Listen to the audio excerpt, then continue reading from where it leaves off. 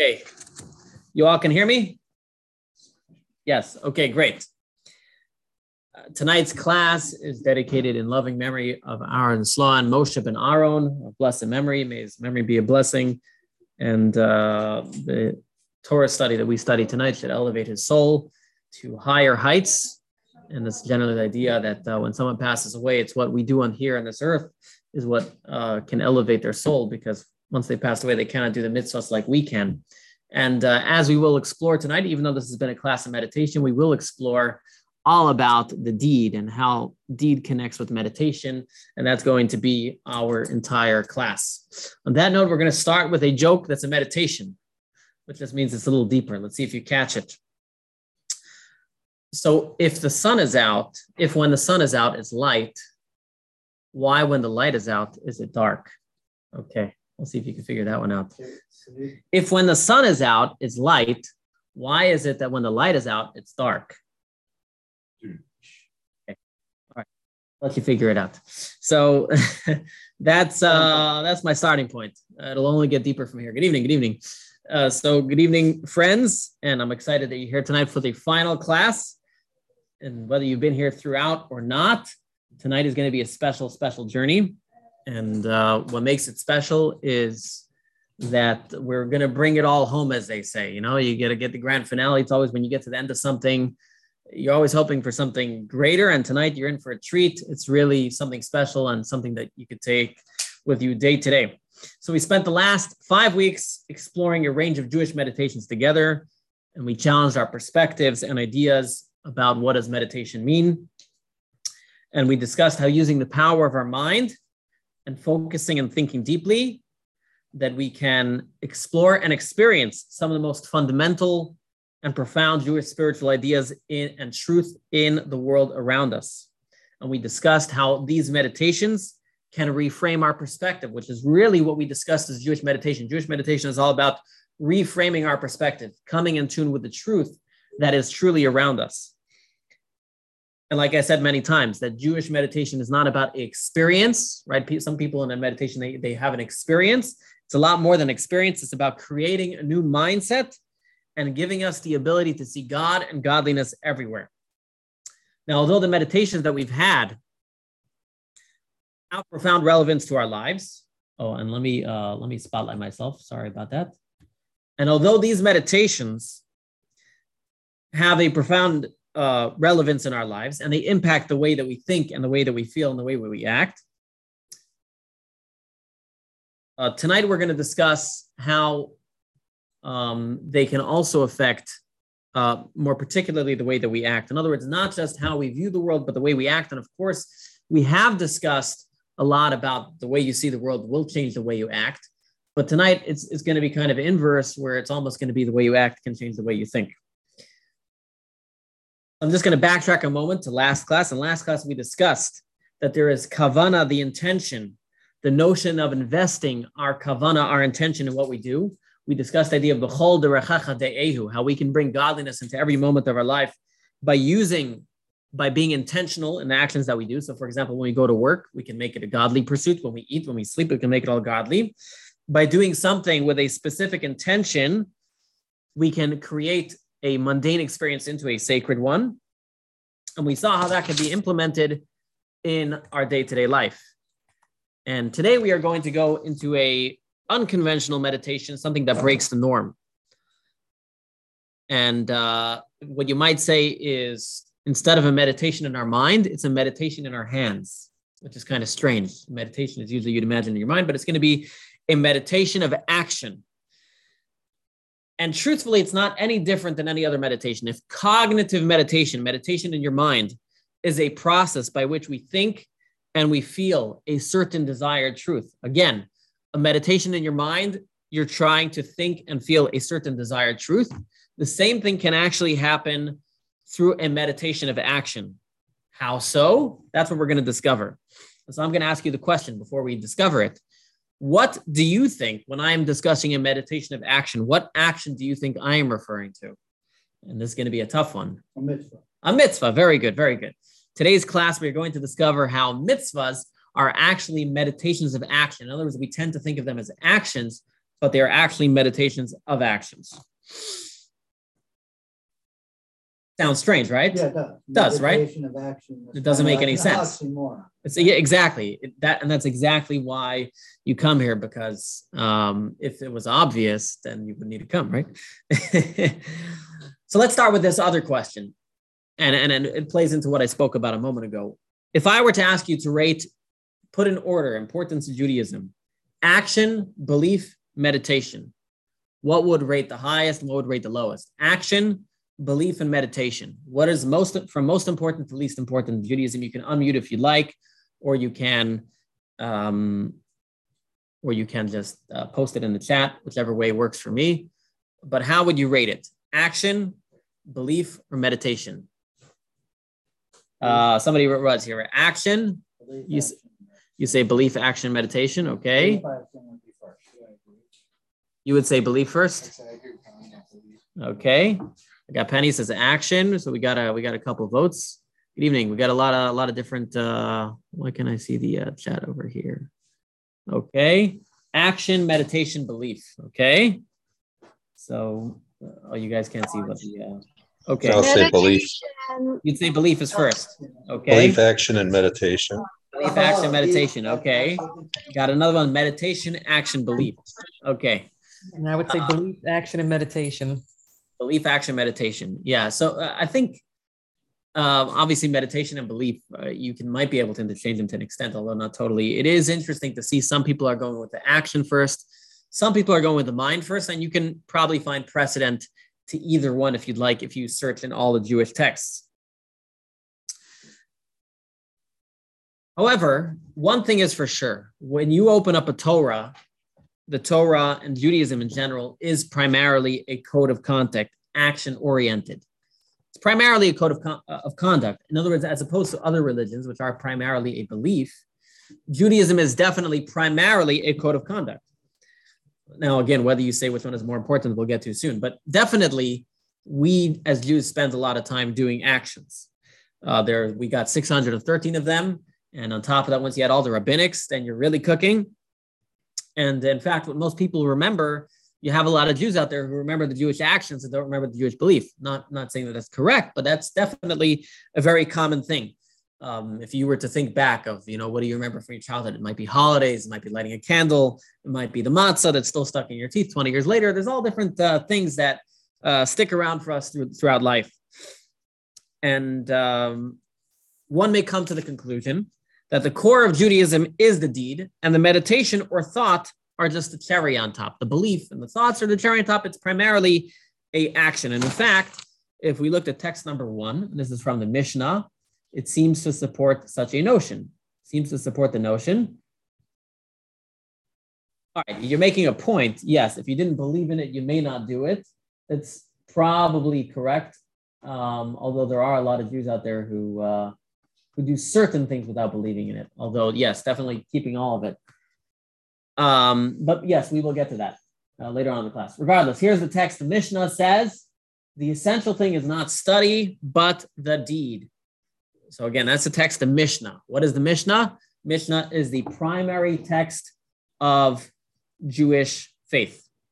I should say the oral tradition, the primary text of the oral tradition. Originally, when God gave the Torah, he gave an oral tradition along with it. It wasn't originally written down, and eventually it was written down in the Mishnah. And so it says the essential thing is not the study, but the deed. That seems to support the idea that Judaism is primarily a deed-based religion. We have 613 commandments and many, many other things. And meditation may have value. However, it seems like the main thing is the action, right? That's what we spend most of our time doing, right?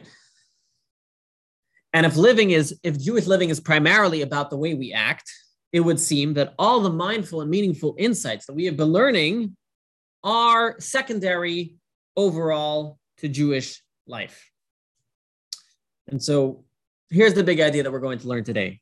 Big idea number 1 is, in order to really do a mitzvah, as I think Boaz said, in order to really do a mitzvah, it must be fueled by meditation. In order to properly do a mitzvah, it has to be fueled by thought. Anne is also writing that too. That's what we call kavanah. Anybody ever heard of the word kavanah? Kavana. Didn't we just go over this in the Tanya study?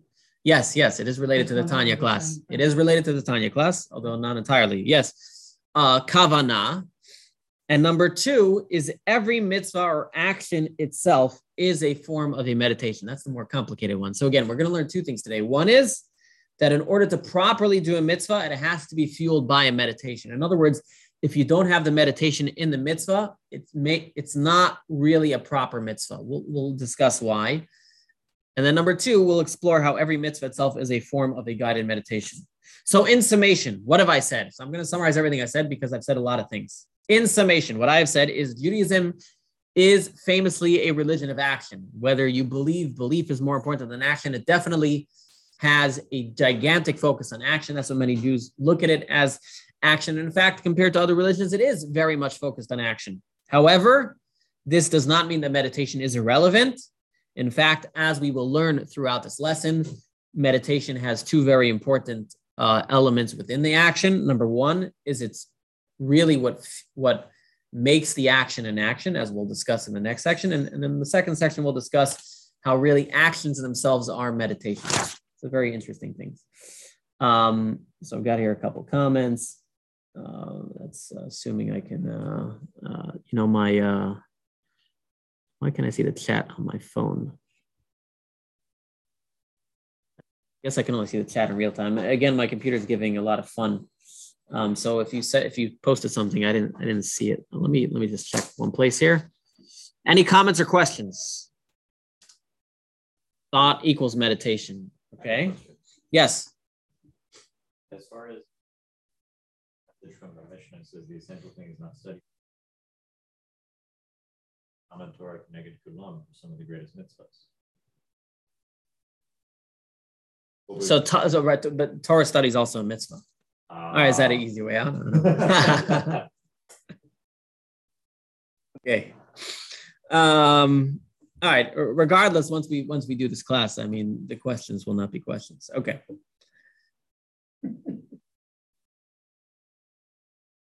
So, all right, we'll start with the joke. We're ready on for the next. Any questions? Any questions before I move on to my? We're all confused. All I've said till now really is meditation. We've been discussing meditation throughout, but it seems like Judaism is more focused on the action, and therefore, what we're trying to figure out in this class is what role does meditation take within the action? That's the simple question. Yes, that's what role does meditation, how important is it truly? Is it just something nice, something cool, or is it, or if, does it really play a strong role within our actions? Rabbi, so let's start with it. Don't all like actions start in your mind? You have to think it before you do it. So yes, but to what extent? If I stop, so for example, if I stop somebody on the street to ask them, do you want to put on tefillin? A lot of times they don't really understand what tefillin is, and they'll do it anyways. So how important was the meditation before they put on the tefillin, right? That's the question. If you come to Chabad, they'll saddle you with a lot of mitzvahs, sometimes without too much meditation. How important is the meditation? And if you have been coming to Chabad for a while and you've been doing the mitzvah without a meditation, is there a need to learn a meditation or not? That's really what we're trying to figure out. How important is the meditation to the action? That's the discussion. It gets you ready for the action, so you're in the right. Oh. It gets you ready in the right mode. But the question is that important or is that just nice? Is that, in other words, does Judaism itself say, oh, that's something that you really should be doing? Or it's just a nice way of fueling yourself to do it? You understand the question? Well, isn't intention part of like the power of creation? And isn't that what you're doing when you're doing the action?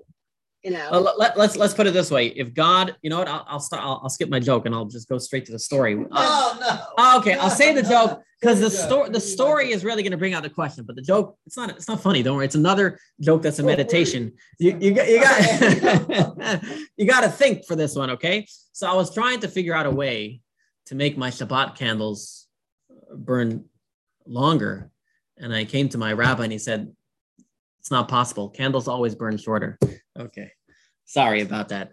So here's a question about Shabbat candles. Imagine you have somebody who is not involved in Jewish practice, and they come to their Shabbat dinner table. Sorry, they come Friday night before the sun sets, and they want to have a romantic dinner with their husband, and they light candles. Now, it happens to be a Jewish woman with and so she's lighting candles to have a wonderful candlelight dinner on Friday night. Nothing to do with Shabbos. She doesn't care about Shabbos. Maybe she doesn't even know about Shabbos. Has this lady done the mitzvah of lighting Shabbat candles? Again, she lit them on time. She lit candles. She was not intending at all for Shabbat. Yes. You're not supposed to benefit. No. What do you mean? You're not supposed to benefit from the light of the candle that you light for Shabbat candles? No, of course. Yes. No, the whole point of Shabbat candles is to benefit from them. Hanukkah candles, you're not supposed to benefit from light. Shabbat candles, the origination of the Shabbat candles, the origination of it was, I got a lot of opinions here. The origination of lighting Shabbat candles was that when you get home and you eat your Shabbat dinner, it should be light because it says otherwise you might trip on something, you might hit something, and then you'd cause fights in the house. It says so it's for peace in the house. Everybody should see what's going on, and so there won't be any fights. So the origination was, yes, Shabbat candles are there to benefit from. So she's literally doing what Shabbat candles are intended to be there for a Shabbat dinner. But she has no intention about Shabbat. It happens to be Friday night. She's dating her husband at her house. Is she doing the mitzvah or not? So I've got different opinions. Some say yes, some say no. So why would you say yes? A mitzvah, right? Like you're saying, the action is what you have to do to get the mitzvah, which is kind of happens while you're doing it. You're saying she's done the action. Yeah. The action has been done. Well, I would say yes too, because that's why they have random people on the street put on tefillin. You're saying just as you stop people on the street to put on tefillin, similarly, if you're lighting Shabbat candles. Same concept. You're having them do the Okay. action, and they may, have no clue. So no bracha. I think yes, she may get inspired and decide to continue. But again, the case is she didn't make a bracha, but brachas do not stop you from the mitzvah. So for example, if you put on tefillin without making a bracha, if you eat matzah without making the bracha does not stop it from being a mitzvah. It goes both ways. So I like the debate here, whether it is considered a mitzvah or not.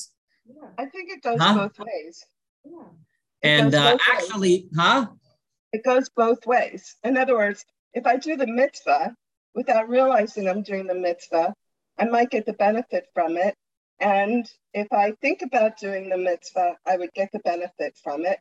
So I think it goes both ways. You do the mitzvah, you get the benefit. You don't do the mitzvah, you think about it, you might get the benefit. I think what I'm trying to say is when it comes to davening, when you listen to people daven from different countries, they pronounce the words differently, but they're still pronouncing the words. So right, but the difference there is they are intending to pray. Over here, she has no intention of Shabbat candles. Just the connection. If you don't believe, it doesn't matter if you believe or not, you're still going to get the benefit. So let's say. He must be trying to get people on the other side. No, I've got people on this. I'm just curious. Let's say let's give another example. Let's say you are in Manhattan and you're Jewish and it's Sukkot and you don't know anything about Sukkot and you just are looking for a place to eat where it's shady and you stop in the Manhattan public sukkahs and you sit in there and you eat and you don't know anything about Sukkot. There's no Chabadnik there standing by the door telling you it's Sukkot. You're literally just eating in a shady place. Do you fulfill the mitzvah? Yes. God, okay. I see that most people believe the answer is yes. And you want to see who's in there? Okay, Anna.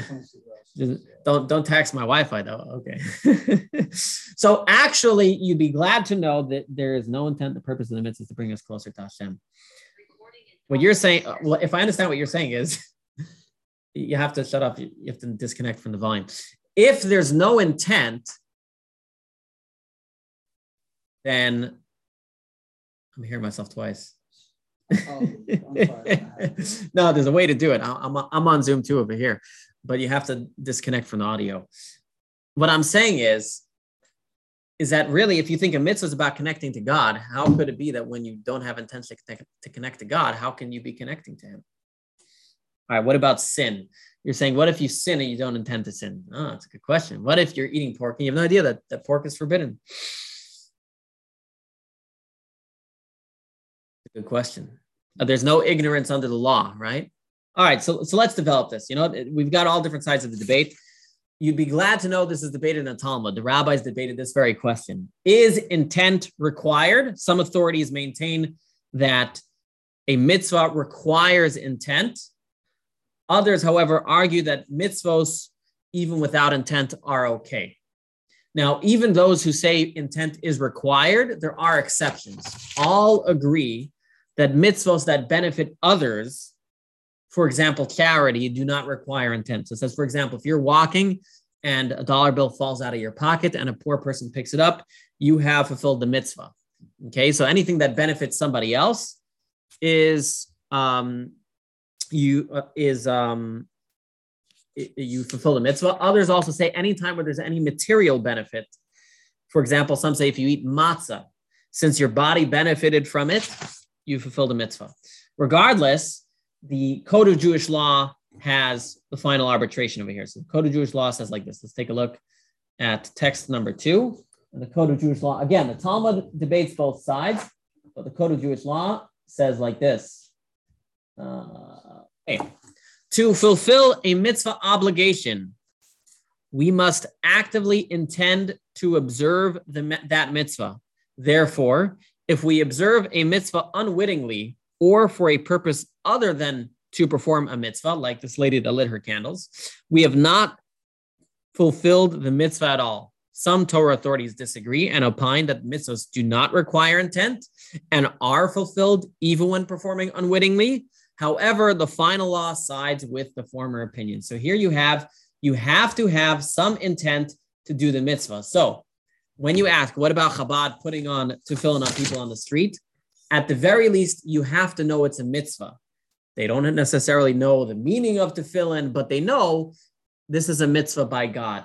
And the same thing with this lady that lights Shabbat candles. If she's lighting it so she can have a nice dinner, the Code of Jewish Law would say, possibly she hasn't fulfilled her obligation. You may make the argument it has physical benefit. Putting that aside, very possibly she has not fulfilled her obligation because she had no intention of doing something that God commanded. And ultimately, a mitzvah is about a commandment from God. And as long as you are not doing it because it's a commandment, you have not fulfilled it. Now, that sounds very strange. Why? Let's give an example. Let's say you are driving in a 50-mile-per-hour zone at 50 miles per hour. And the cop pulls you over and he says, tell me, are you driving 50 miles an hour because that's the law? Or are you driving 50 miles an hour because you are because your car doesn't go any faster, let's say. And then if you say the latter, if you say, oh no, I don't care about the law. I'm just driving because my car doesn't go any faster. Then he gives you a ticket, right? No, what do you mean? You're doing the deed, you're following the command. So if mitzvahs are practical instructions, what difference does it make what my intention was? If I lit the candles on Friday night, shouldn't that count for fulfilling the mitzvah, right? What difference does it make what the intention is? It does, because it's like murder. Did you that person or did you just, Right, but here I'm going with a positive. Here I'm going, if you're following something, if you're doing something, we can get to the negative. Right now I'm discussing the positive. So I am following the law of driving 50 miles an hour. What difference does it make my intent, right? If I'm sitting in class and following what the teacher says, I'll get rewarded regardless of whether my intent is because I'm lazy or because whatever, So obviously, mitzvahs serve a purpose that goes beyond practical behavior. And I'll say that once more again. Mitzvahs serve a purpose beyond just the practical behavior. And to achieve that purpose requires intention and awareness. Okay? So again, what we see from here is that Jewish practice it's not that God comes and says, I just have a bunch of things that I need to get done. Okay? And how it happens and why it happens and who does it and how it gets done, I don't care. No. There's more to it than just getting it done, right? So if you're trying to build a house, you don't care what the intention of the workers are when they're building it. They could be doing it because they're afraid of their foreman. They could do it because they're afraid of their wife. They could do it because for whatever reason they're doing it. You don't care. You want it built. But when God gives us the commandments, he doesn't just want the commandments to be done. They have more to it than just that. I'm not saying that's not part of what he wants, but there's more to it. So let's explore. Everybody follow so far? Clear as mud. Yeah, clear as mud. Good. I'm glad you tell me that. So let me summarize. Okay. We started off the class trying to figure out what role does meditation or belief or intention play into practice. We started off with a text that said that the deed is the most important thing. Based on that, you would imagine that meditation or thought doesn't play a large role. But now we have a flip side. We have a law that's telling us, no, if you don't think when you're doing the deed, then the deed may not count. So wait, which one is it? Is the deed the most important? Why is it being tied to meditation? Obviously, what we're getting to is a deed without a certain level of meditation is not useful. Why not? Let's find out. Okay, is that clear? Yeah. Good. I feel the heart always follows the mind. Okay, true. Let's start off by defining the word mitzvah. What does the word mitzvah mean? Good deed. Good deed. That's how most people translate it. But what does mitzvah actually mean? Commandment. Yes. And what else does it mean? Connection. Yes. Commandment and connection. It is generally translated as good deed, but it actually does not mean good deed. It either means a commandment and it also means a connection. And we're actually going to learn that they're actually one and the same. Mitzvahs are commandments that are also connections. So let's take a look at text number 3. As we try and discover the secret of Judaism's obsession on action, and yet nevertheless the necessity for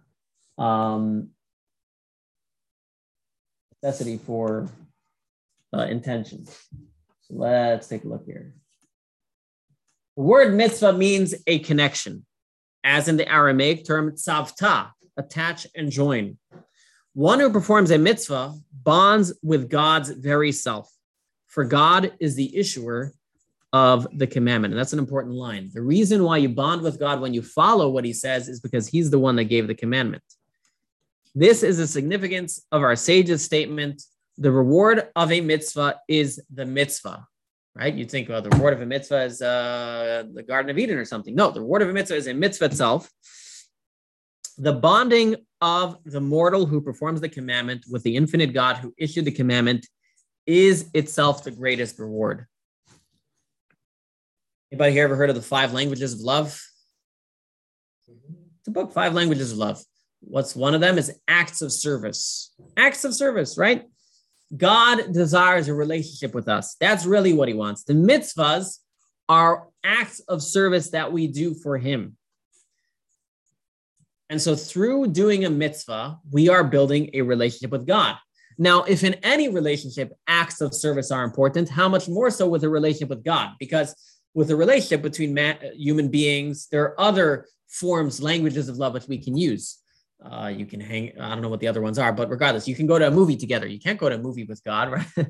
I'm saying, what's your relationship with God? God is infinite, you're finite. What is your relationship with God? Acts. He is both infinite and finite, but I don't think he enjoys a good Netflix movie. I don't think you go to the movies with him, but acts of service are very important in our relationship with God. If they're important in any relationship, they are important in our relationship with God. The gap between us and God is unbridgeable. By the way, God being finite and infinite at the same time is part of his infinite. But that's for another time. But don't let your head spin. Let's focus here. There's no real way for us finite corporeal beings to truly relate to an infinite God. And the only way we can have a connection to him is by following what he says. In other words, me being a human being, I can figure out what you as a human being might want. But me being a human being and God being infinite, I cannot know what act of service I can do for him. So I might say, let me go build a synagogue for him, but maybe that's not what he wants. FYI, he does want it, just letting you know. But, I might say, let me go into the forest and pray for 30 days. Well, if you know that's what God wants, yes, then you're doing an act of service for him. But if he doesn't want it, then even if it's the most spiritual thing, it's not connecting you to God. Because again, God is infinite. You cannot really know what he wants unless he tells you. And so that's what a mitzvah is. Mitzvah lends us relevance and an opportunity to connect with him. And therefore, a mitzvah is not just merely a good deed or something that God needs to get done. It's an incredible opportunity for us to connect with God by doing an act of service for him. And therefore, because of that, with our new understanding of mitzvahs being not just good things that God needs to get done on this earth, but they are ways of us doing acts of service and connecting with him, now we understand why intent is very important.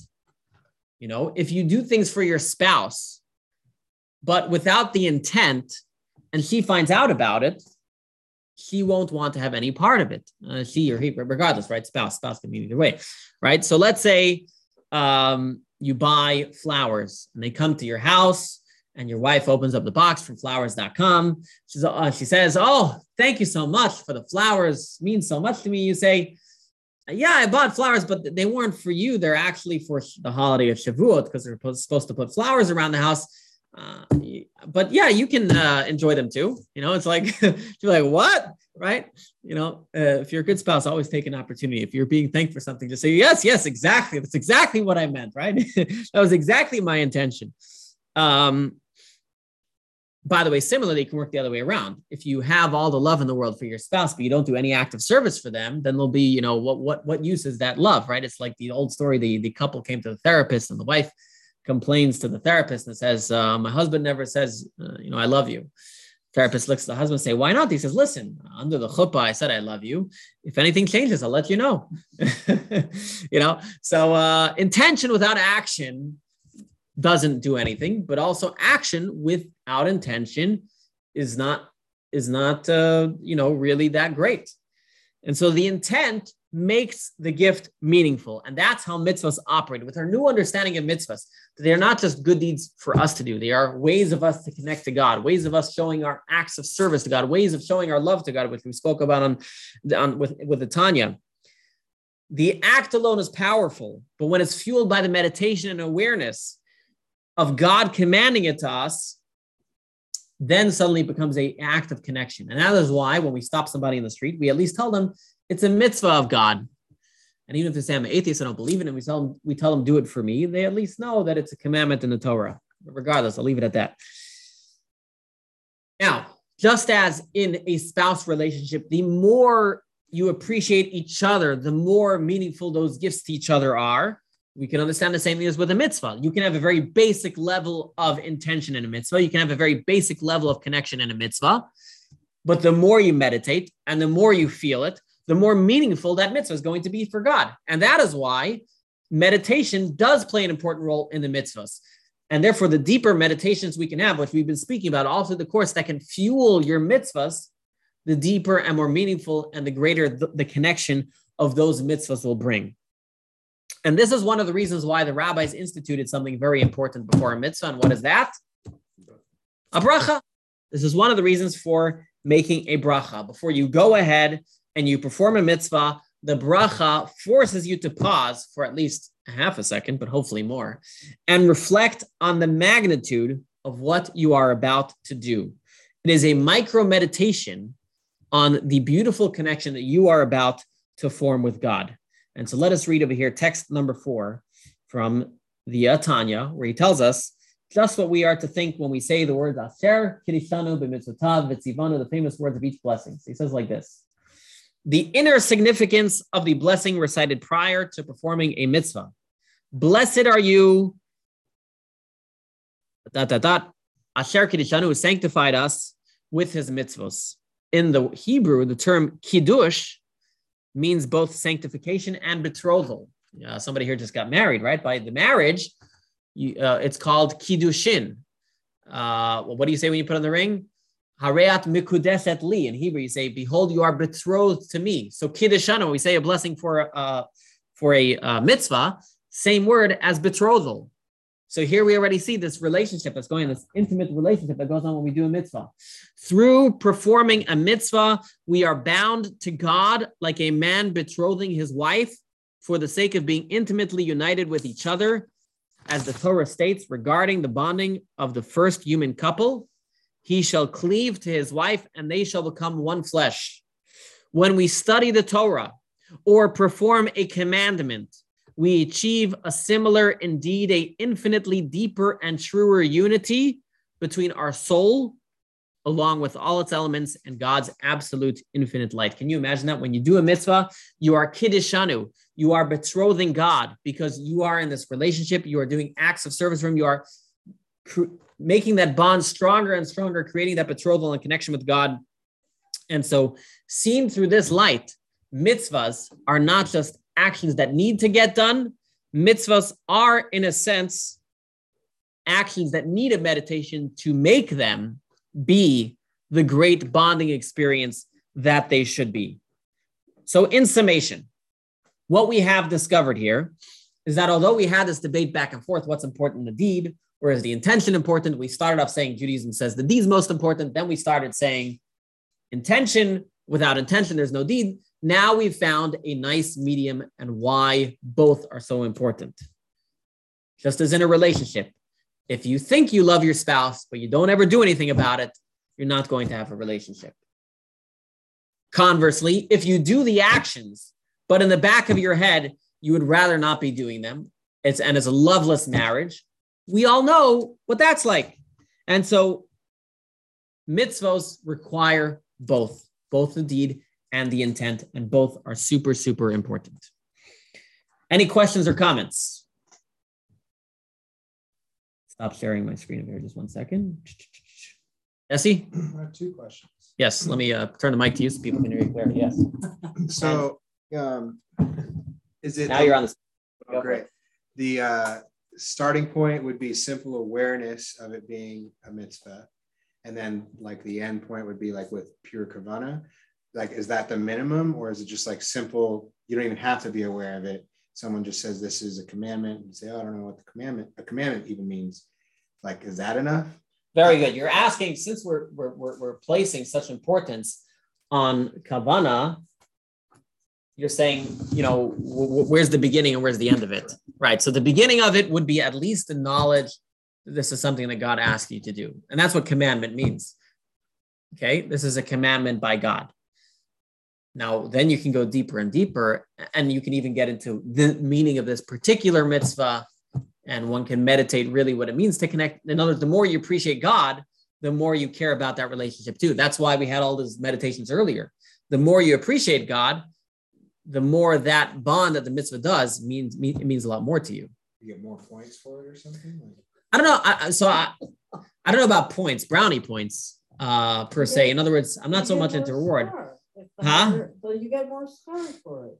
Yeah. But again, I'm not so, well, okay, this is just me. I'm not so worried about what's going to happen when I pass away. I want to know while I'm alive, what the actions that I do, I want them to be as meaningful as possible. I don't, your spouse, you see, easy to connect with. If you're doing mitzvahs, and mitzvahs are about connecting with God, the logic would follow. I would want to understand a little bit more about this God that I'm connecting to, right?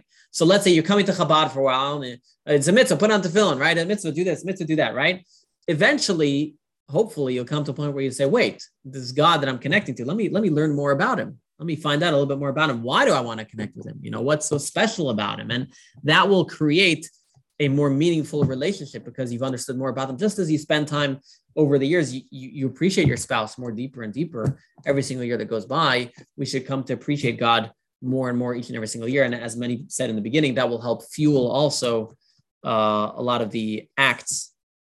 It will help us do more actions, right? If you appreciate God more, you're also more likely to do more actions to connect with him. Somebody wrote something in the chat, but I missed it. And now it's off my screen. So you can post it again or whatever. I'm sorry, my computer is funny over here. At least I can share the screen. So I have a second question. If the rabbis instituted brachas before mitzvah, yes, is when we say bracha before eating, does that mean simply eating is a mitzvah in itself? So 1 second, somebody wrote here, the reward is the deeper connection to God.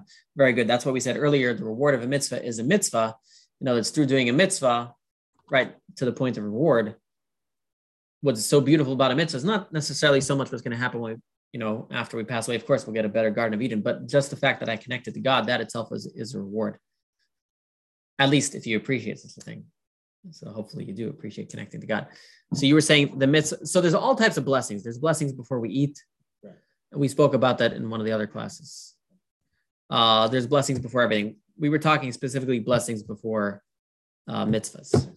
Blessings before eating is another way of making sure that you connect to God while you eat. And we spoke about that, I think, last week, right? I think it was last week. Yeah, exactly. I think it was last week, maybe 2 weeks ago. Regardless, I hope I remember what I said. No, never. Okay. Any other questions? Yes. So, if you have for your husband and your kids, how in the world do you have time to meditate on this before everything? I just don't. How do you have time to meditate? Right. I mean, I can understand you get up in the morning before you at least make a boundary that you're going to do it in the morning. You wash your hands or the first bracha, but to do this all day when you're trying. Right. So you can't do it all day. The Alter Rebbe, the first Chabad Rebbe wrote in his Tanya, he said, he speaks all about meditation over there, and he writes that business people, they should at the very least on Shabbat spend time in meditation. And then once you meditate on Shabbat during the week, when you meditate a little bit, you can draw from the lengthier meditations that you've had on Shabbat. And he was decrying the people, the businessmen, that even on Shabbat, they're flying through the prayers. He was saying, you got to, at least when you have time to meditate. So yeah, we understand the practicality. We can't always meditate. And there's longer meditations and shorter meditations, as we've been saying. And the more often you meditate, so if you were to meditate every Shabbat, then even the bracha you make for 10 seconds will become more meaningful over time. Okay. Good question. Good questions tonight. Any other questions? Good questions and comments, even if I missed some of the comments over there as they fly off my screen. Okay. We're now ready to move on to the second part of the class. And it's a good timing because it's already 8:15. So we have so far set one idea, and this is one that we all seem to easily buy into, balancing the act of meditation and action, and how we need both in order for a mitzvah to do what it needs to do. Now we're going to learn that not only do mitzvahs require meditation to be wholesome, but mitzvahs themselves are meditations. And I'm going to say that one more time. We're going to step number 2. So step number 1 was great. Remember that mitzvahs need to have meditation, or at least a very basic meditation, in order to make them be what they're supposed to be, connection to God. Now we're getting to step number 2. Mitzvahs not only require meditation to be wholesome, the act of a mitzvah itself is a meditation. How so? Sounds crazy, right? So let's explore this. Beyond the overall purpose of a mitzvah, giving us the opportunity to connect with God, each specific mitzvah provides practical benefit to us, the person performing the mitzvah. In other words, not only does the mitzvah connect us with God, but the mitzvah also does something for us. At the end of the day, we must believe that God gave us commandments, and those commandments each have meaning, right? In other words, one could say for connection, God could have given us meaningless commandments. And it's true, because if we would do meaningless commandments, it would still be a commandment from God, right? It says if God asked us a mitzvah, chop wood, it would still be a connection to God. I'm chopping wood because God asked me to.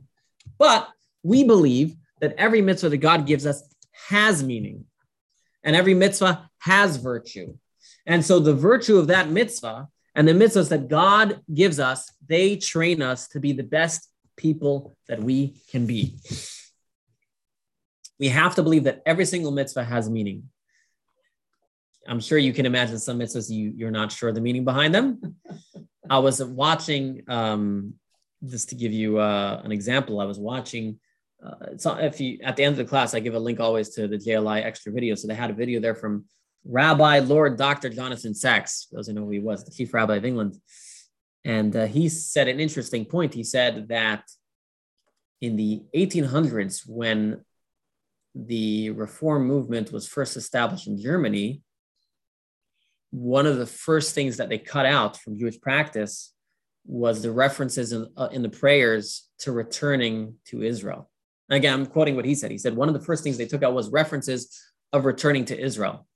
And he said, and why? Because they believe that was outdated. We're not anymore planning on returning to Israel. It's like a, forlorn dream. It's a dream that's never going to happen. So they took all mention of that out of the prayers. In fact, that's why they called their places temples. There was a replacement of the original temple.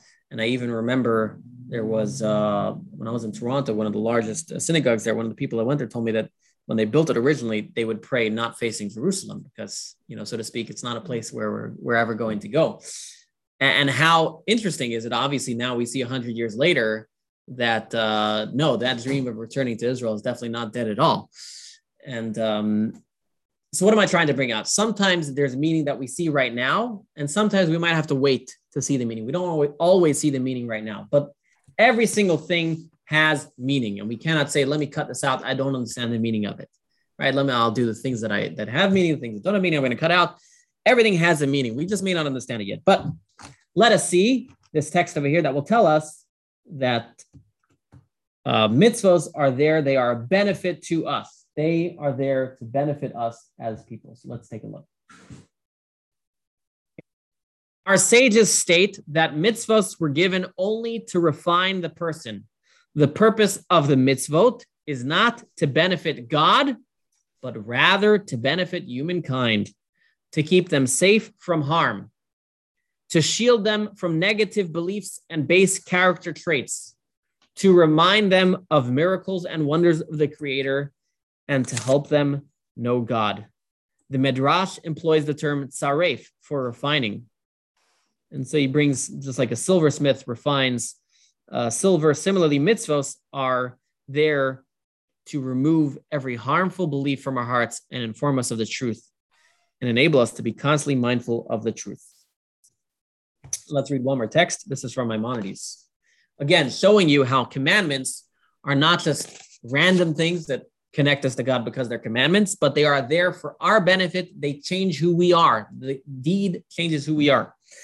And here's Maimonides. Each of the 630 commandments exist either to communicate a correct view or to diminish an unhealthy view, to communicate a rule of justice or to ward off an injustice, to endow people with a noble moral quality or to warn them against a negative moral quality. That's pretty powerful stuff. And so this perspective suggests that although mitzvos are ways of our acts of divine service, they are actually designed for our benefit. He wants us to form certain character traits, values, and beliefs. And the way we form them is through the mitzvot. Through the deed, we change our values, our character traits, and our beliefs. That's interesting. Remember how I said earlier, how mitzvahs are like meditations, just as meditations change our mindset. He seems to be saying here that mitzvahs can also change your mindset and your character. You would think, no, what do you mean? In order to change my character, I first need to think. But it sounds like that we need to do actions in order, and sometimes, of course, you can start with the mind, but you can also start with the action. The action allows us to change our beliefs. And here we have a quote from the Chinuch, who was a famous commentator who wrote commentary enumerating all 613 commandments. And he writes like this, probably in the wrong text, actually. And now, my child, I will enlighten you to appreciate the Torah and its precepts. You are influenced by your behavior, and your feelings and thoughts consistently follow your actions, whether for positive or for negative. Your actions have the power to overcome the negative inclination within you, since the attitudes of your heart are influenced by your behaviors. And again, I'm going to read that last line again. The attitudes of your heart are influenced by your behaviors. Isn't that amazing? We tend to think of behaviors stemming from inside out. If you have a problem child, we're going to go in there and we're going to talk to them. We're going to try and convince them, and we're going to try and teach them of the right ways to live. And Judaism says, no, sometimes, of course, yes, we should try that too, but sometimes we have to do something positive to change who we are. There was one of the most famous TED Talks was given by a woman called Dr. Amy Cuddy. And she spoke all about how you sit up changes actually, your hormone levels and changes your positive body language, makes you more confident, and negative body language makes you've seen that one? No, I was just gonna add. So at school, so my kids that don't behave well, that are always in trouble, I give them something a task to do. Go to the principal, go do this, go do that. And when they even better. Right. Kids that misbehave, we give them things to do. Right. Actions many times can change who we are. And so this talk, she said, if you come into an interview, like many people do, and they're sitting over their phones before the interview, waiting in the lobby like this, she says, you're actually going to be less confident in the interview than if you're sitting up like this, waiting for that interview, or, you do some power stretches or something. When you get into, they've studied it. She's done a lot of different studies and labs and everything, that posture can impact our mood and attitude, right? If you're sitting by the rabbi's class like this, you're more likely to fall asleep, right? So this is what we might call a meditation hack. Although one way to change our mindset is through meditation, Judaism gives us a meditation hack. If you are looking to change your character, to deepen your faith, add more spirituality in your life, you can either spend time meditating your mind, or you can practice the commandments, or best yet, do both. Because truthfully, first trying to meditate and then hopefully trying to get to the point where you change your mindset is a long road. It'll go a lot quicker if you do the actions at the same time, or at least in the beginning. There was once somebody who came to the rabbi and said, Rabbi, I don't believe. Therefore, I don't want to do any of the commandments. And he said, no, it's because you don't do any of the commandments. That's why you don't believe. It's like somebody who has I like to give the example, someone who has God forbid, a mental illness. And they say, therefore, they don't understand why they should take the medicinal pill. And it's the other way around. If you would take the medicinal pill, you'd understand why you would need the pill. And so it's kind of the same thing with the mitzvahs. When we're not doing the mitzvahs, we are actually less likely to understand why we should be doing them. The act of doing a mitzvah is kind of mindset change. If you're, let's say, for example, if you are somebody who has negative character traits, cruel person, start to give charity, do actions. If you are a person who is, very bad with the mouth, start saying nice things. All of these things, if you start doing the opposite, it can shift your attitude. And so we can now shift our attitude to Jewish rituals. They are not just tasks that God is forcing upon us because he wants acts of service, whether we appreciate them or not, which hopefully we do appreciate them. But they are much more than that. They are beautiful actions that allow us to change who we are and what we are. It's important for me to point out, this is not the sole reason we do a mitzvah. We do mitzvahs for many different reasons. And one of them being one we discussed earlier, to connect with God. And again, you probably come to 5 classes that give you 5 reasons why you do mitzvahs. But regardless, one of the reasons for doing mitzvahs is they are like mini meditations. What I mean, they're meditations, just as a meditation can change how you think and how you feel in your character, a mitzvah has that opportunity too. There was once a woman who came to the doctor and says, "Doctor, I don't know what to do. Every time my husband loses his temper, it just devolves and becomes just a horrible, ugly mess." The doctor says, "I have an antidote for you." He says, "Antidote for you." He says, "I want not antidote, antidote for you. Every time your husband gets angry, or you get angry, regardless, take some mouthwash and swish it in your mouth for 15 minutes. Really? That works? Yeah, that works. So she does it. She comes back to this, "Doctor, I don't know what type of voodoo you practice, what type of magic you practice, but it worked. I don't understand why." He says, "Listen, the mouthwash does nothing, but the fact that you kept your mouth shut, that's what really works." So sometimes it's the action that's needed that really changes who we are. So let's take a look here at how the Rebbe summarizes all this in text number 8.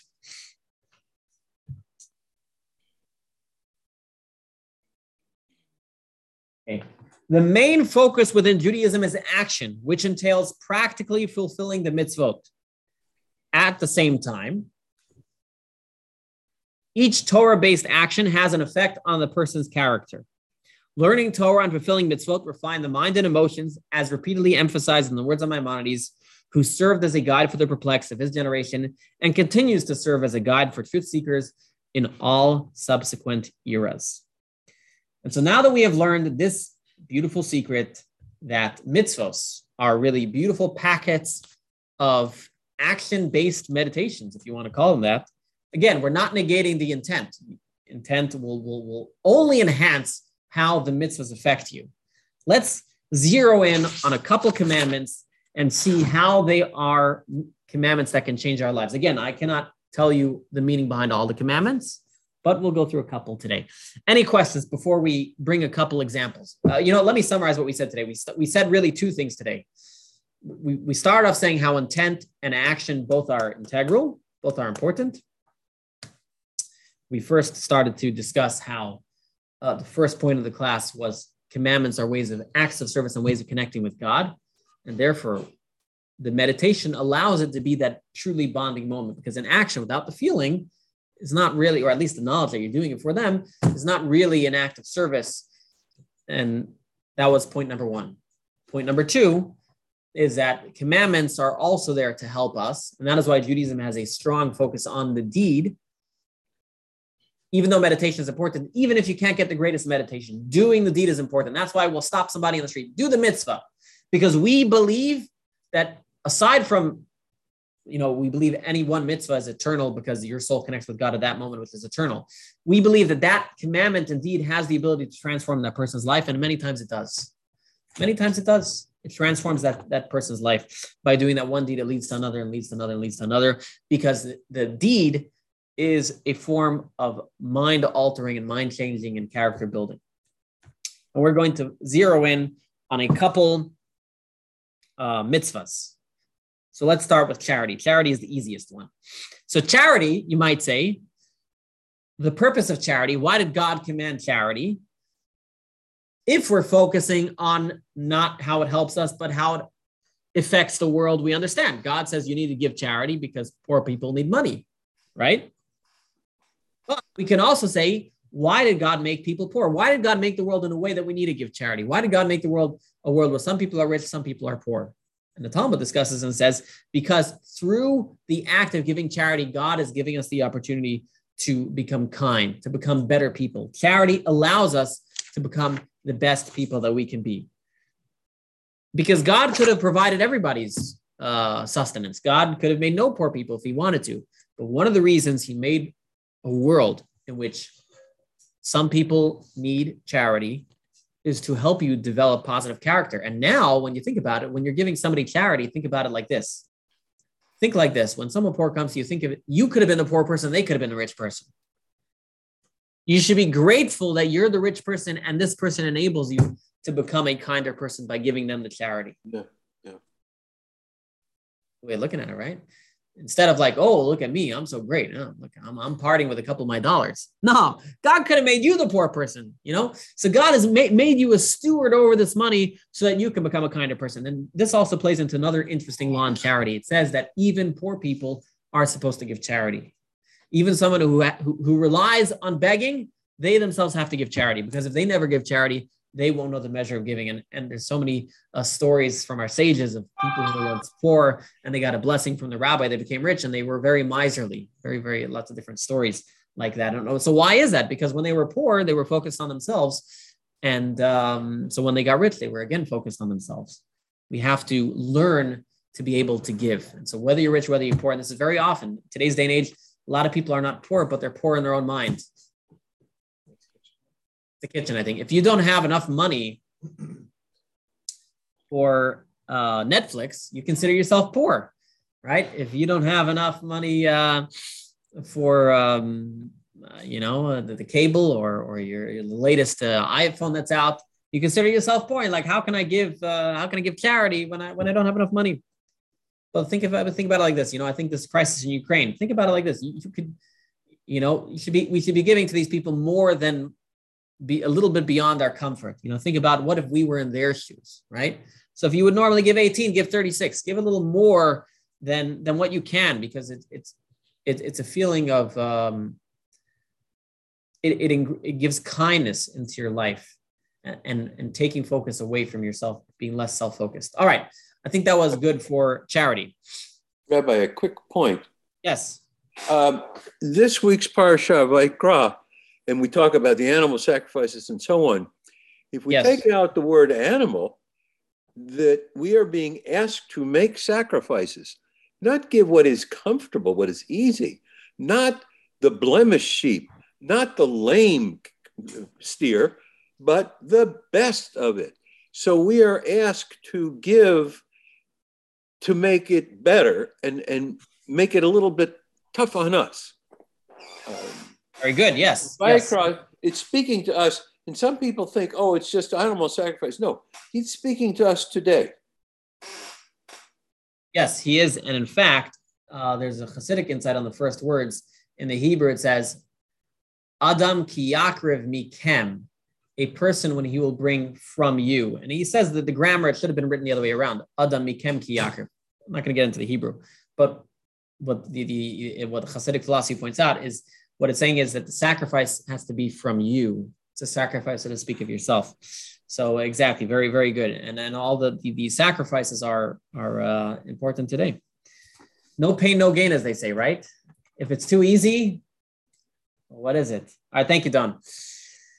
All right, how about honoring your parents? What would you think is the purpose of honoring your parents? We honor ourselves. To honor ourselves? So what benefit would honoring our parents give us? We think what character trait would it give us? Okay, longer life. Yes, that's a reward. What character trait, right? We're focused on how the mitzvahs make us better people. What character trait would honoring our parents give us? Gratitude. Gratitude. Humility. Gratitude. Good. We got humility. We got gratitude. Good. All right, let's take a look at text number 10. This is from, again, the Chinuch. He says like this.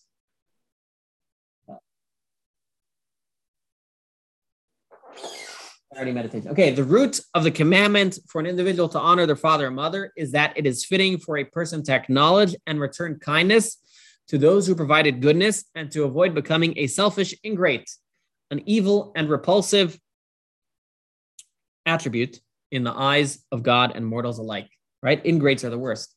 The mitzvah is designed to spur us to contemplate that our parents are the material cause of our existence in this world.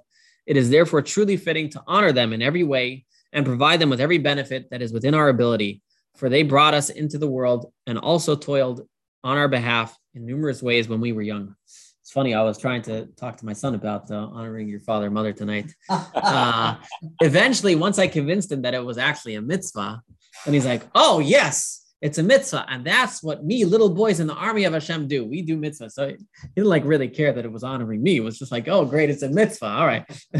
But hopefully over time, he'll get to a point where he'll appreciate, he'll understand why it's a mitzvah, and it will give gratitude and humility in his life. All right, how about Shabbos? What character does Shabbos give us?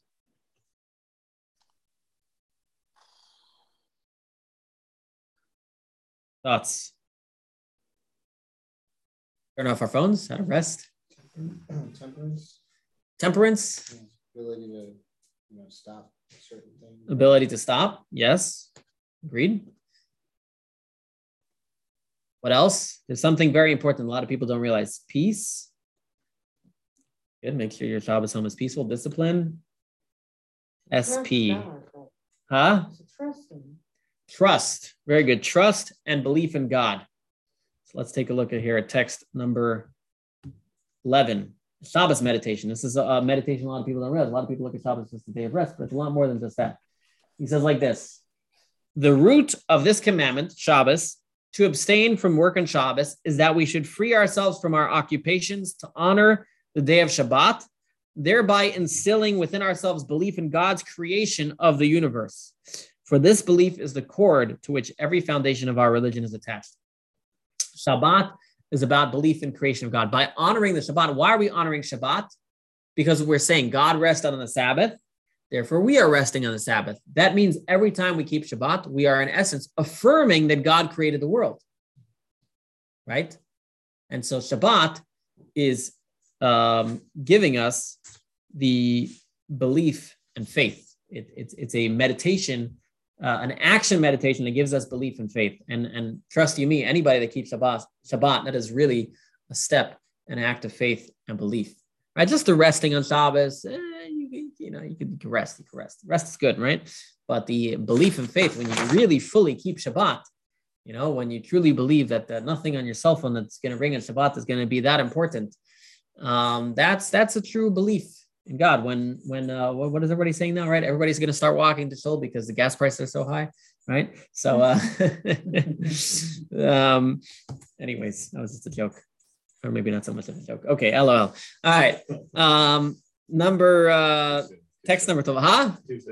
Too soon. Yeah. Look, we got to have belief. Everything in the world is for a purpose. So just think, if you buy a house near the Shul, it may be more expensive, but all the money you save on gas. For those who want to know, there's a new house going for sale 3 doors down from me, across the street, 3 doors down. So it'll be close enough, but also far enough. Okay. So I can't look into your window and not, hey, we need a minion. Okay. All right. How about tefillin? What does tefillin give us? Any thoughts? What does tefillin give us?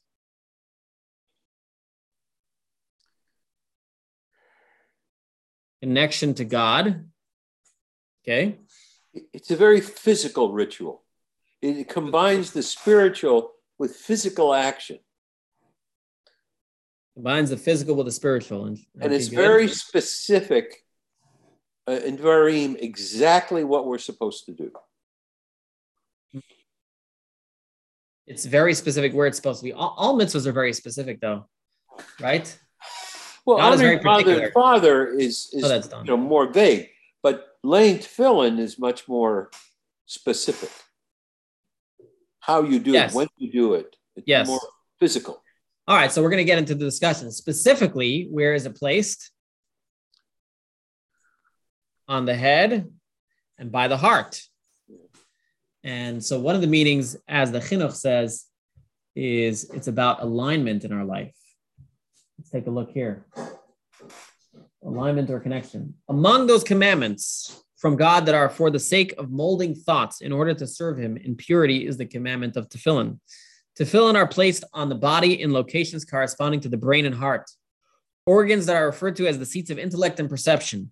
Laying tefillin and contemplating their purpose leads to dedicating all thoughts to good and leads to constantly remembering to be careful to calibrate all deeds in righteousness and justice. This is something that, I've pointed out many times, that very often our minds and our hearts are not calibrated, right? So it works both ways. Sometimes your heart wants to be very kind and your mind says, wait, I don't have enough money for my Netflix subscription this month.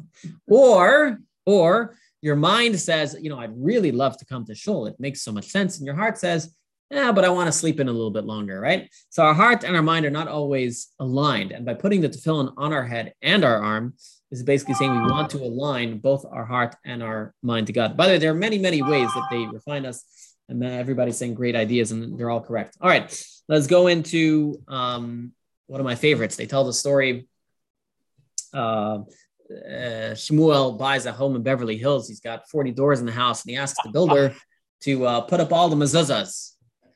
He asks the builder to put up all the mezuzahs. So the builder does a great job. He puts up all the mezuzahs, and he comes back to Shmuel, and he says, look, I put up all your mezuzahs, and I have to say, I threw out all those little instructions, So,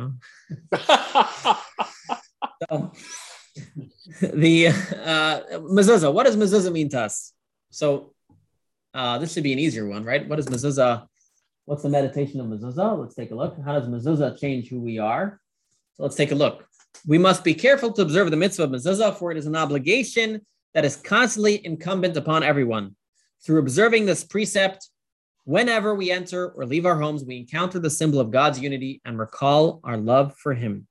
This activity shakes us awake from our spiritual slumber, our obsession with the material and vanity, so that we recognize that nothing we gain lasts forever except knowledge of the creator of the universe.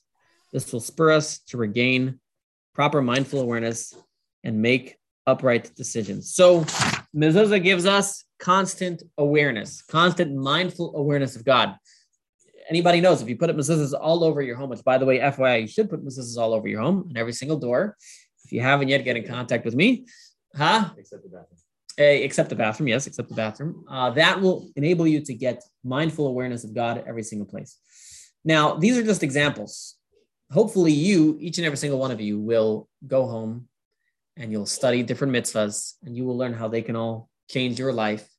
You can do it one step at a time. Jesse was asking, where do we start? You start with the general knowledge. These are commandments for God. And therefore, the first point of the class, it's an act of service connecting me with God. You can gain deeper awareness of that relationship through meditation. And also, through learning each specific mitzvah, you can also come to appreciate each mitzvah and how it makes you a better person. And again, these are all studies that happen over a lifetime. And even when you don't understand how it makes you a better person, you have to know and believe that it is making you a better person. And therefore, don't stop. In other words, don't say, let me only start doing this mitzvah once I understand it. We first have to come to a point of faith where we say, a leap of faith. I'm going to do these because I believe in God. I believe in that relationship. I'm going to do these whether I understand them or not. Now, that being said, just 1 second. Now, that being said, let me do and let us hear. That being said, practically, it's not practical for somebody to go from 0 to 600 to 613. Sorry. It's not practical for most of us to go from 0 to 613 to do all the mitzvahs at once.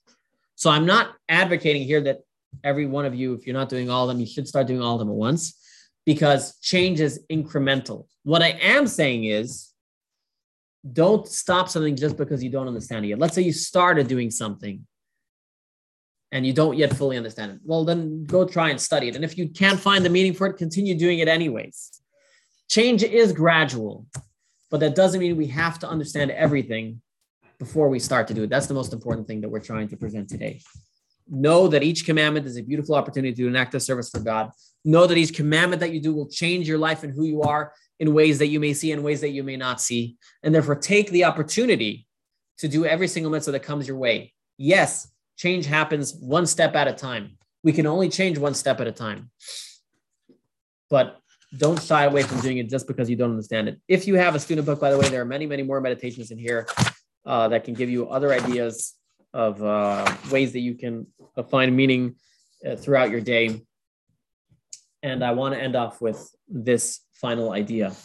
We've discovered a lot of meditation throughout this course, a lot of different ways that can enhance our life. And I think really what we can say is that most of us are not up to doing those meditations every single moment, every single day. However, what we can say is that hopefully we've gained an appreciation for the meditative experience within Judaism and its importance within Jewish practice.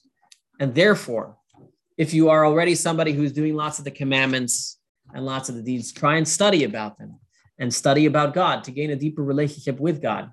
And as we've studied throughout the course, those types of meditations will enhance your relationship with God and probably fuel you to do them more. At the same time, as we discussed today, we should not shy away from doing anything just because we don't understand it or appreciate it yet. And there may be things that we will do our entire life that we may never understand, that we may never appreciate, but know that they are ways that we show our service to God, just as sometimes our spouses can be irrational. No, but God is not irrational. And B, more importantly, they are things that change our life. And this is really a beautiful closing to the course. Although we've discussed a lot of meditation, the action is the main thing. Judaism is not about experience and hearing the airy fairy and sitting on a mountaintop. It's about doing something. So what we've gained today is both the idea of studying these meditations, but also doing the action. And I appreciate all of you coming throughout this journey, throughout this journey with us. And I'm going to conclude going over the main points that we discussed today. We discussed that although Judaism emphasizes action over everything else, the active performance of mitzvos require meditation, to the point that some commentaries say if you don't have the meditation, the deed is not useful. We explained why. We explained because mitzvahs are about relationship with God and connection with God. Without appreciating that and knowing that, at least to a small extent, they are not acts of service to God. They are not connection actions. They are just empty actions. We also discussed how every single mitzvah has a benefit to us, and our actions and behaviors shape our mindset. And hopefully we'll get to do a lot of these mitzvahs and we'll shape our mindset. And I hope each and every single one of you will take upon yourself to both study more and do more. L'chaim! Thank you for coming. And I will turn off the recording, and you can all say whatever it is that you want.